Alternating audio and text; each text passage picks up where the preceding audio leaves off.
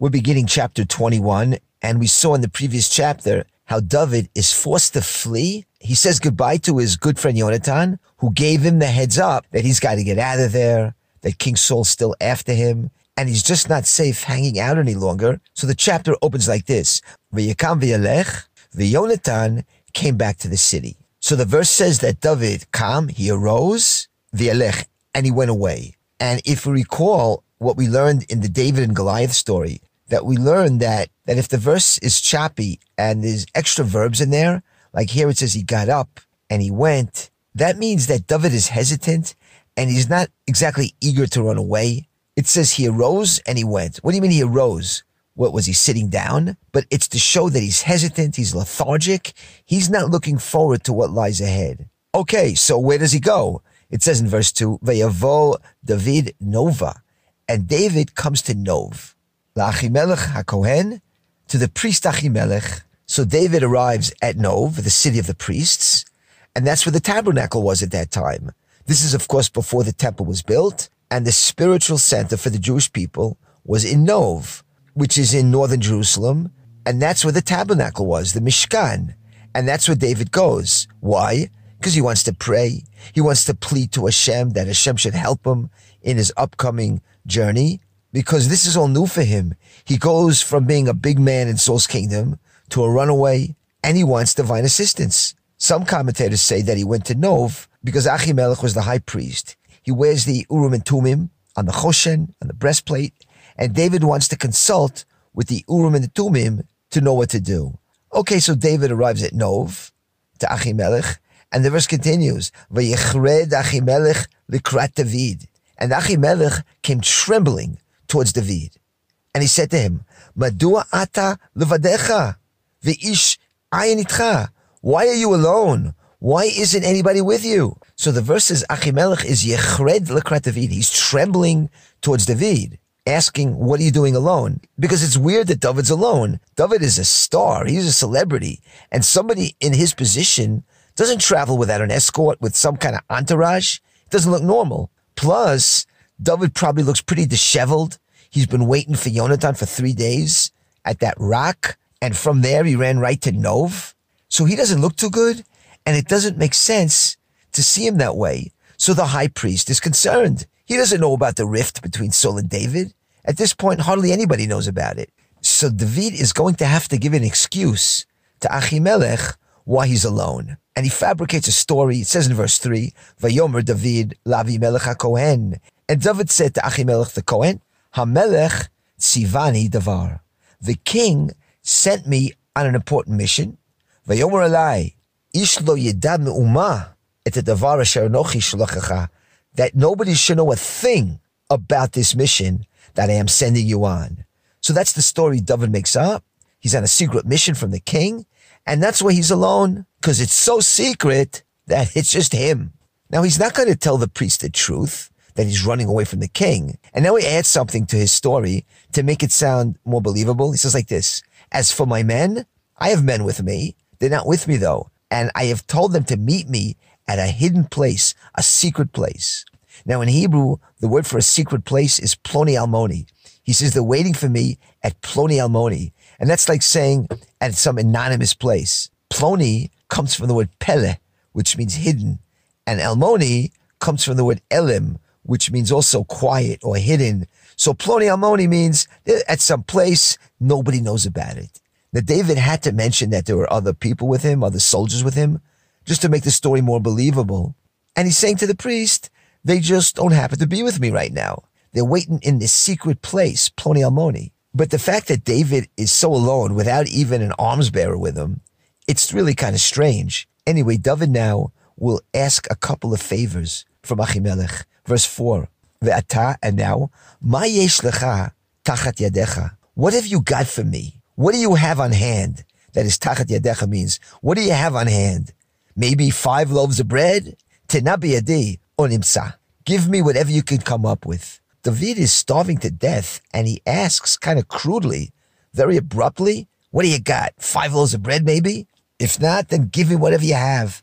That's how the verse is worded here. He's starving. He doesn't have time for niceties. And he's asking for 5 loaves because he wants it to last for a while. Of course, David is saying to Achimelech that it's for his men who are waiting for him somewhere, and that's why he needs so much. And it's important here, he does not want to implicate the Kohanim, the priests, in his conflict with Saul. He doesn't want to get them in any kind of trouble. So he's fabricating this tale that he's on a special mission from God, and he's kind of hungry and he needs some food. So the priest answers in verse 5. He answers David, Ein lechem chol el tachet yadi. He says, we priests, we don't have ordinary bread laying around. And ordinary bread is lechem chol, like you have kodesh and chol. Kodesh is holy, chol is unholy. We don't have unholy bread, ordinary bread laying around. Ki im lechem kodesh. All we have is lechem kodesh, is holy bread. What does he mean by lechem kodesh, holy bread? Well, the priests have truma, which is one of the gifts that are given to the priest, and only priests are allowed to eat truma. Other bread that they have around is the lechem apanim, which is the showbread. And the showbread is the bread that's inserted on the golden showbread table, which is one of the golden vessels in the tabernacle. You have the menorah, the incense altar, and you have the showbread table with the loaves of bread, the lechem apanim, on the table there. So the priest is telling David, that's the kind of bread we have around here. And then Achimelech, the priest, continues to tell David, if your young men, those soldiers that are with you, have kept themselves from a woman, then they can eat some of this holy food we have on hand. So he's telling David like this, I don't mind giving you the showbread, the holy bread, even if it's reserved for Kohanim only, because I know it's a matter of pikuach nefesh. You got to eat something, but let's at least have a situation where the soldiers eating it aren't impure from marital relations, that they don't have tumat keri, they don't have any kind of impurities of any kind. In other words, under ordinary circumstances, they shouldn't be eating this at all. But if there's no choice, at least let them eat it b'tahara, in purity. So David answers in verse 6, and David said to the priest, no problem. No women have been with us from the time we set out on our mission, which is a couple of days ago. That is, we're separated from our families for a few days. There's no marital relations. There's no possibility of tuma, of keri. Everyone is pure, tahor. So don't worry, they'll be eating this holy food, b'tahara, in purity. And David adds, and all the men are scrupulous when it comes to maintaining ritual purity. So in the next verse, verse 7, the Kohen agrees, Vayiten lo HaKohen Kodesh, and the priests gave him the holy bread. Ki lo haya sham lechem, ki im lechem apanim, because the only bread that was around was the lechem apanim, was the showbread. And the verse continues, what kind of showbread did he give him? Halechem apanim musarim milifnei Hashem. He gave him the bread that had been removed from before the Lord and replaced by the warm bread on the day it was taken. Okay, so what's going on? There's a lot of words here and a lot of concepts. I'll explain it. Achimelech has no choice other than to give to David the showbread, the lechem apanim. Because again, Nov was an era Kohanim. It was the city of priests. And they don't have regular bread hanging around. A Kohen is allowed to eat regular bread, but they didn't have a loaf of regular bread hanging around.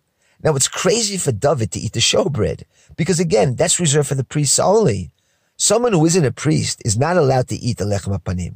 But of course, in the case of pikuach nefesh, you can eat it, even if you're not a priest. You can eat bacon if it's a matter of pikuach nefesh. And David is certainly in that category of pikuach nefesh. The commentators say he has a condition called brumus, which is extreme hunger to the point where you're totally weak and you're out of your mind. So of course the lechem apanim is permitted to him. But the last part of the verse we read is that he gave him the bread that had been removed from before the Lord and replaced by warm bread on the day it was taken. What does that mean? Well, in the days of the temple, in the tabernacle, you have a mishmeret. A different family would serve each week in the tabernacle, and the showbread would be replaced every week. And it was a miracle that the showbread never got stale. It always stayed warm and fresh. That was one of the miracles of the tabernacle and the temple. So the showbread that Achimelech gives to David was that bread that had just been removed from the table and replaced by the new bread. Why? Why did he give him the bread that was removed?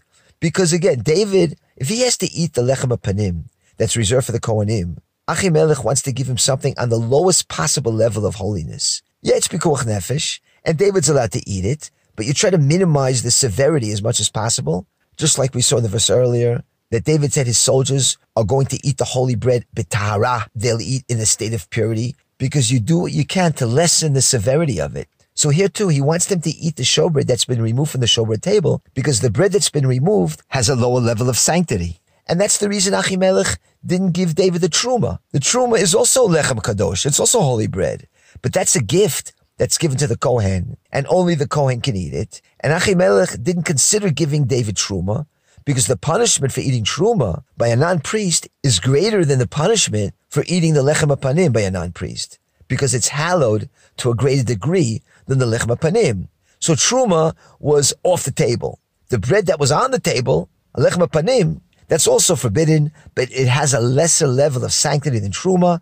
And the showbread that's been removed from the table after the changing of the guard, that has even a lesser sanctity than the regular showbread.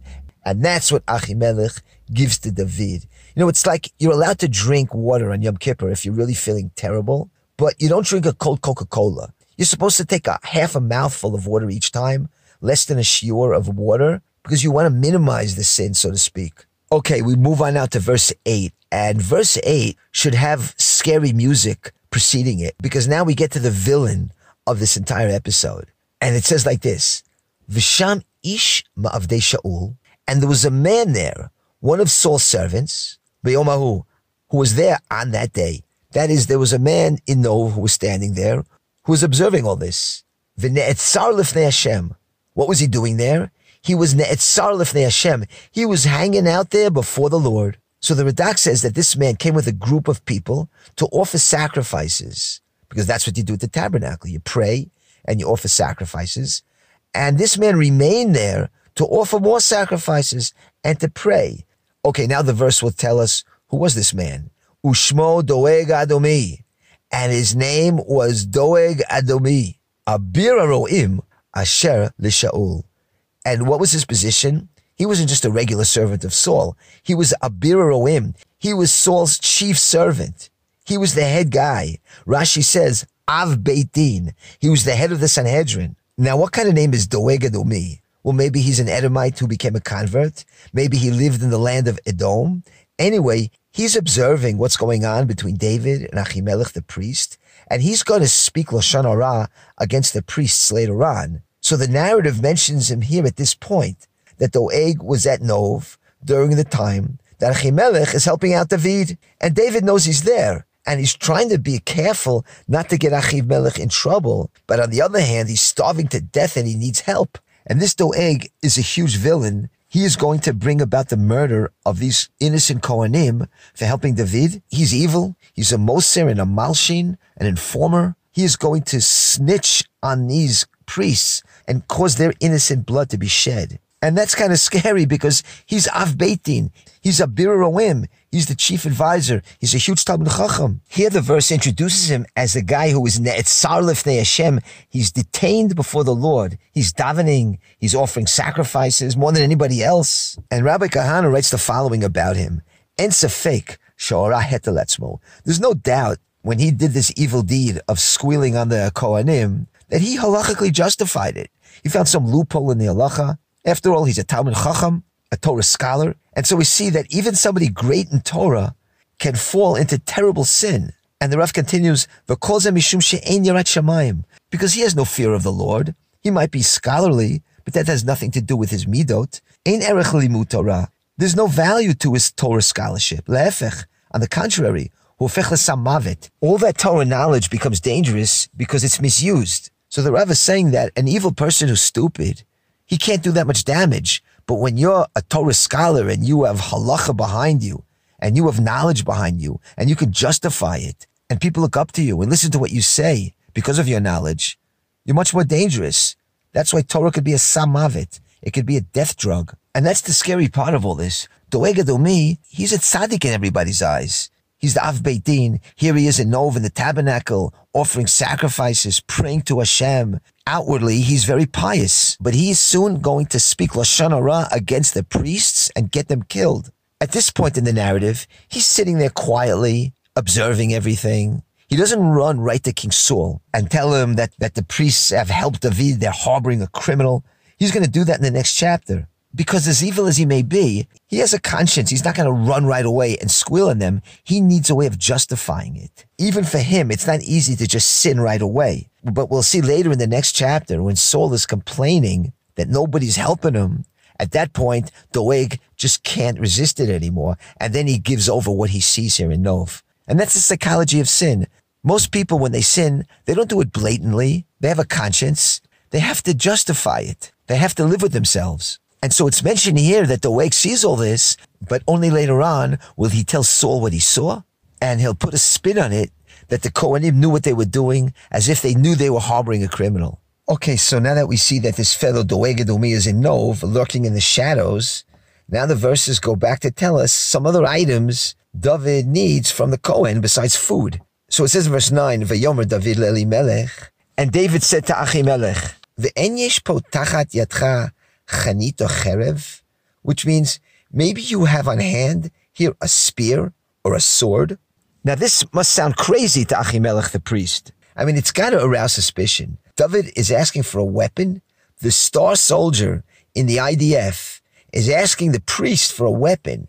I mean, how desperate does that sound? And so now David has to come up with a good excuse why he doesn't have a weapon on him. And he says the following, I don't have a spear or sword on me. Why? Ki davara melech haya nachutz. Because the king's business was urgent. That's what he says. That is, David is saying that this mission is so urgent. I am in such a hurry. I didn't even have time to get my weapons. Or this mission is so secret that I can't reveal to anybody about it, so I don't have a weapon on me. Or I just got to travel light because it's so urgent. Whatever David is trying to say here, it can't make too much sense to Elimelech, and he probably knows at this point something is very wrong here, but he's not showing it. Now, before we get to Achimelech's response, there's something interesting in David's question, something strange. He doesn't say, Yesh po chanit or cherev.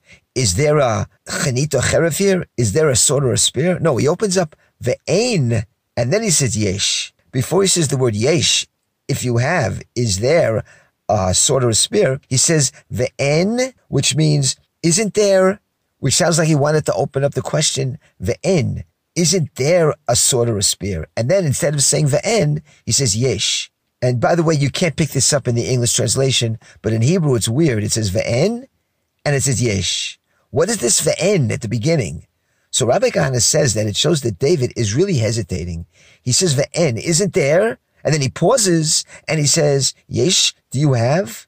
So Rabbi Kahana says that David was hesitant to ask because he wasn't sure he could totally put his trust in Achimelech, or he just didn't want to get Achimelech into trouble by asking him for a weapon, maybe because Doeg Edomi is standing there. In any case, David asks for a sword or a spear, which is pretty tough to find in Nov, the city of priests. And Achimelech answers the following in verse 10, Vayomer HaKohen, and the priest said, Cherev Goliath HaPlishti Asher Heketa Be'emek Elah Hinehi. He says, you know what I have for you? I have Goliath's sword. Yeah, Goliath, who you slew in the Elah Valley. That's what I got.